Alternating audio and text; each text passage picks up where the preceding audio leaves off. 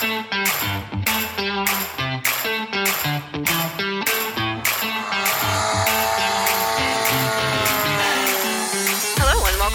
Plane Lab, a podcast for anyone interested in RC airplanes. We'll share tips and tricks on how to build models and talk about successful flights, epic crashes, and everything in between. Visit us at rcplanelab.com to sign up for our email list and to ask us questions. You can also text us or leave us a voicemail at 818-351-9846. Please help us out by rating and reviewing us in your favorite podcast app. Thanks for spending time with us today. Now here are your hosts, Ron and Tom. Hello, everyone, and welcome to the RC Plane Lab podcast. I'm Ron. And I'm Tom. Today, we're going to talk about wing sheeting and how to build it.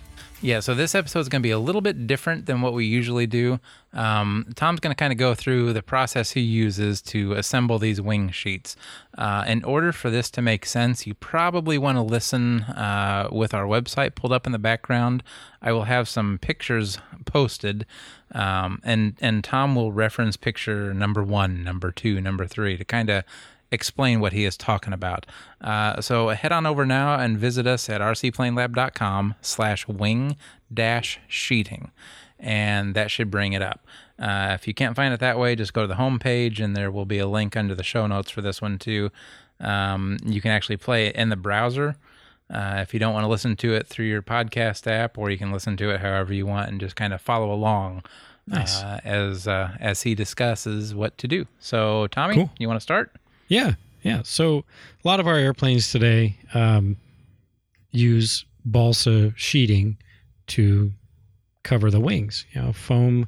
A lot of the larger airplanes use foam cores, and then they're sheeted with balsa. And you have to get those balsas in big, balsa sheets in big sheets to cover these big wings. And this is one way to do it. There's lots of different ways, but this is the way I've been doing it for years and years and years. And since I just recently did it on this Horton wing project, I thought, hey, why not put a little how-to together? So if you'll look at photo number 1, you'll see how you start. We start with these 6-inch wide. These are 332-inch balsa sheets, or 16th inch rather. And you basically want to make sure you start with straight edges.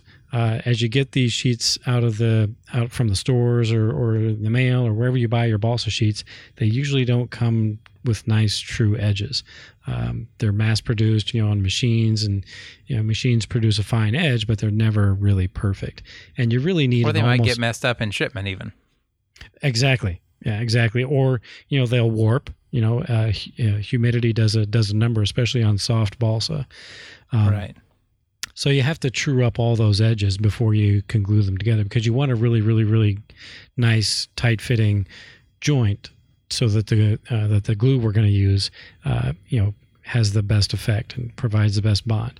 So in picture number 1, you can see I've got this nice long steel 3-foot straight edge that I like to use to trim the edges of all the sheets that are going to be glued together.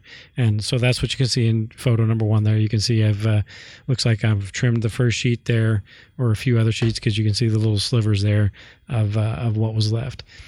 And then the next picture, what I do is once I'm satisfied with the fit of those sheets together, and it may sometimes even take a little bit, a touch up with a sanding block or whatever to make sure that you get a good fit. I'll slide the sheets together, and I'll initially just tape them together with short pieces of masking tape that you can see in the photo there, to get them all nice and lined up and get those joints tight together. And once I've done that with all the sheets, in this case I'm only gluing 3 sheets together, but it doesn't matter how many sheets you're gluing together. Put them all together like this, and then I like to run a nice solid line of tape, because this is essentially going to be the backside of the sheet. And having said that, I want to make a note that I assemble these sheets with the good side down. Usually when they run these sheets through the mills and things like that, there's a good side and a bad side usually. And you can tell by looking at it or feeling it. The smoothest or the best looking side I'll put down. So in the photo number 3 there, you see I've got the 4 sheets, 3 seams taped together, and that is going to be the back of my finished sheet. So in the next photo, number 4, I have taken the sheet and just flipped it over. And you can see it just so happens that the labels on these sheets were put on the good side, which is unfortunate in this case because those labels, when I peeled them off, they left residue behind that I then had to try to clean off. So anyway, once you've got to this point, then you're going to be ready to have your glue. And I want to talk about that. I'm old school. I like to use wood glue or aliphatic resin as its official, as technical name. Titebond original formula is what I use. Sig Bond is also a great glue that I also use whenever I can get it. Titebond can be bought at most hardware stores, Lowe's, Menards, Ace Hardware. Sig, you have to get from usually a model supplier. I have seen it in Hobby Lobby before, so that's also. And I want to make a note specifically here not to use CA to glue your sheets together, and the reason for that is because CA, when it wicks into the balsa, it creates a hard spot in the balsa, and when you go to sand that smooth, that spot where the CA is then harder than the soft balsa around it. So the soft balsa around it will sand off before that CA does, and it leaves you with, divots or scallops, or if you're really getting aggressive with the sanding, you can actually, on this sheeting especially, you can run the risk of sanding through it and still having this ugly CA seam. CA has its use. It's not here. So anyway, photo number 5 in this case, you can see I've got the sheets bent, almost like that tape is acting like a hinge on the backside. And what that does is it opens up the joint so that I can then, as in the next photo, fill that joint with the Titebond in this case. And you can put as much glue in there as you want. Just know that any extra you're going to be squeegeeing off in one of the next steps anyway. So I try not to overdo it. Titebond is a wonderful glue. And so is Sig Bond. They work really, really well. It doesn't take a lot of glue to get a really good bond. So if you zoom in on that picture, you can kind of see the approximate amount that I like to lay in that joint. And then when you and a little goes a long way with that too. I mean, it does. The balsa is not very strong to begin with, so Right. You're not looking for a joint that's gonna, hold a brick or anything. You just want it to be as strong as the rest of the balsa.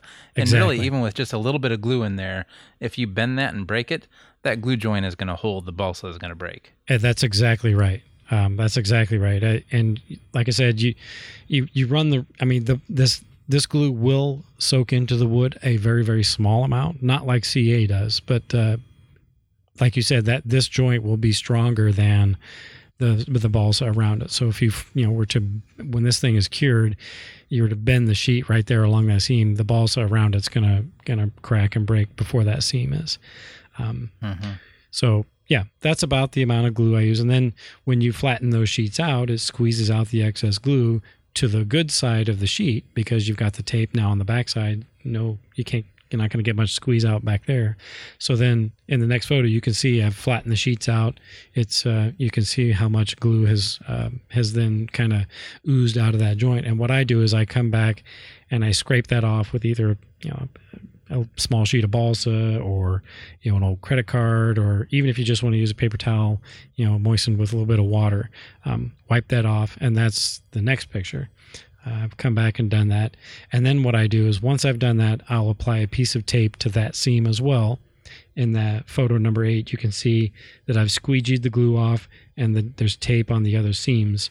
So now I've got these joints taped on both the front and the back, right? And then once you've got all those together and you got them all taped up, you let it sit. I like to let it sit for 24 hours because the Titebond, if you go to sand it too early, it gets kind of gummy and then kind of balls up on the sandpaper, and that's no fun. It can leave divots, in the balsa. So I let it sit, in this case, overnight, 24 hours, 24 hours, whatever it was, peeled all the tape off, and that's what I ended up with in photo number 9. And then you hit that with some, 220, and you got a really, really, really smooth sheet now ready for applying to your wing. And that's really all there is to it. Do you notice any difference when you go to do like a compound type curve or even when you're trying to curve with the grain, do you notice any difference in how it bends? Sure. Okay, so you do notice a difference where it bends, like where you have the glue? It does, yeah. But usually, some tricks, there are tricks out there that you can use to assist. In the case of this Horton wing that I've been working on, that I actually built this skin for, it has a lot of compound curve, and the underside of the wing has a reflex actually, so it has almost an undercamber portion. So it was really difficult to get the sheeting to conform to the wing. And here's where the little tips of the trade or tricks or whatever is. I like to use Windex, the full-on ammonia version. And what that does is, you spray it on the surface, and that makes the wood a little more pliable.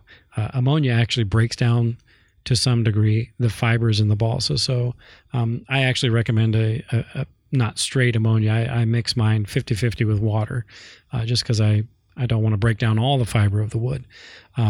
But breaking down those fibers makes that wood more pliable, so it can then conform, and then to the substrate. And then you use ammonia mixed, or do you use Windex? I use Windex that's thinned with water. So I'll use Windex 50-50 with water. Oh, okay. Yeah. Okay. I don't go full strength with it. Just because, like I said, the ammonia does break down. I believe it's the cellulose that's in some of the wood. And that would be permanent then. That's nothing that'll come back. Exactly. Yeah. Okay. In this case, it's probably not a big deal because I'm going to be fiberglassing this wing anyway. But I didn't want, I don't want to lose all the strength of the wood. I'd like to retain some of it. So, and you just don't need it. I mean, this wing was pretty complex in all the curves that are on it, and the mix that I used was fine. I was able to get the balsa to conform. But getting back to the glue joints, they are a little more challenging because they're not as flexible, because they are, you've bonded two sheets together with this really, really great glue, and it's made a really, really strong joint that is now not quite as flexible as the wood around it. So that's something that you'll want to think about when you're, maybe planning your wing skin sheet construction. Sometimes you can strategically place those joints in areas that aren't quite so curvilicious, for lack of a better word, like leading edges. When you're trying to conform a sheet of balsa to a leading edge, you may not want a glue joint in that area if you can avoid it. So you might want that to sit a couple inches back on the top and bottom then. Right, and there's lots of strategies too for avoiding that too. Like sometimes I didn't do that in this case, but I've done it before where I've constructed a sheet, for a wing, and I'll cut back the leading edge, and then I'll trim another sheet of balsa, let's say 2 inches from the leading edge, so that grain will then run parallel to the leading edge, whereas the overall sheet may be perpendicular to the root of the wing. And if it's a tapered wing, well, then that grain's not going to be parallel exactly to the leading edge, so then may not be as pliable. So what I'll do is I'll trim 2 inches back off the leading edge of my sheet, parallel to the leading edge of the wing, if that makes sense, and then I'll come back and I'll glue a straight sheet with the grain running parallel. It's hard to describe. It's easier to draw a picture of it. But anyway, that's how you build a sheet, and you can strategically place those joints should you need to. And then perfect. Go ahead. I said perfect. And then one question I do want to ask though, that's obviously edge gluing. What about like end gluing pieces to make them longer? Is that something you can do too, or do you really want to stay away from that? You want to stay away from that. End grain balsa is not particularly strong. You can't. It's hard to get a really good bond end grain. It can be done, but it's not something that you like to do. And there are ways to get around that too. You can cut a bias on the end of a sheet and then cut a matching bias on another sheet, so you have more glue area or more bond area, more surface area. Yeah. But generally speaking, you want to, if at all possible, try to avoid gluing ends together to make longer pieces. And that doesn't just go for balsa sheets, that goes for sticks as well. Like if you're building, let's say a J3 Cub, let's say, has really, really long longerons in the fuselage, and you don't have sticks long enough to do it. There are strategies you can do, cutting angles and to maximize the glue joints, but you want to avoid that if at all possible, whenever you can. But yeah, and then once you got your sheet built, and then you glue it to the airframe, and I like to use wood glue for that too, and lots of weight. Oh, so that's all you use on it? You don't pin it or anything? Pins, weights, whatever it takes. I like to. I've made these little shot bags out of BBs that are nice because they actually will conform. You can kind of roll them around, and they'll take the shape of whatever's underneath them. That's a good idea. Yeah, you have to be careful. I mean, too much weight in between, let's say on a wing, in between a wing rib will cause that area to, bow, if you will, down between the ribs. So you want to be careful. You want to be exactly. You want to be, careful where you place your weight. But I like to use these little bags I've made, and T-pins, sure, especially around the leading edges to keep it pinned down to leading edge, and my ammonia mix does a pretty good job. But that's how you build a wing skin. All right. Thanks, everybody. Until next time, I'm Ron. I'm Tom. We hope you enjoyed this episode of the RC Plane Lab podcast. For topic suggestions, to ask questions, or to give any feedback, connect with us at rcplanelab.com or email us direct at either ron@rcplanelab.com or tom@rcplanelab.com. You can also text us or leave us a voicemail at 818-351-9846. Please subscribe, rate, and review us on your favorite podcast app. Until next time, may your landings be gentle.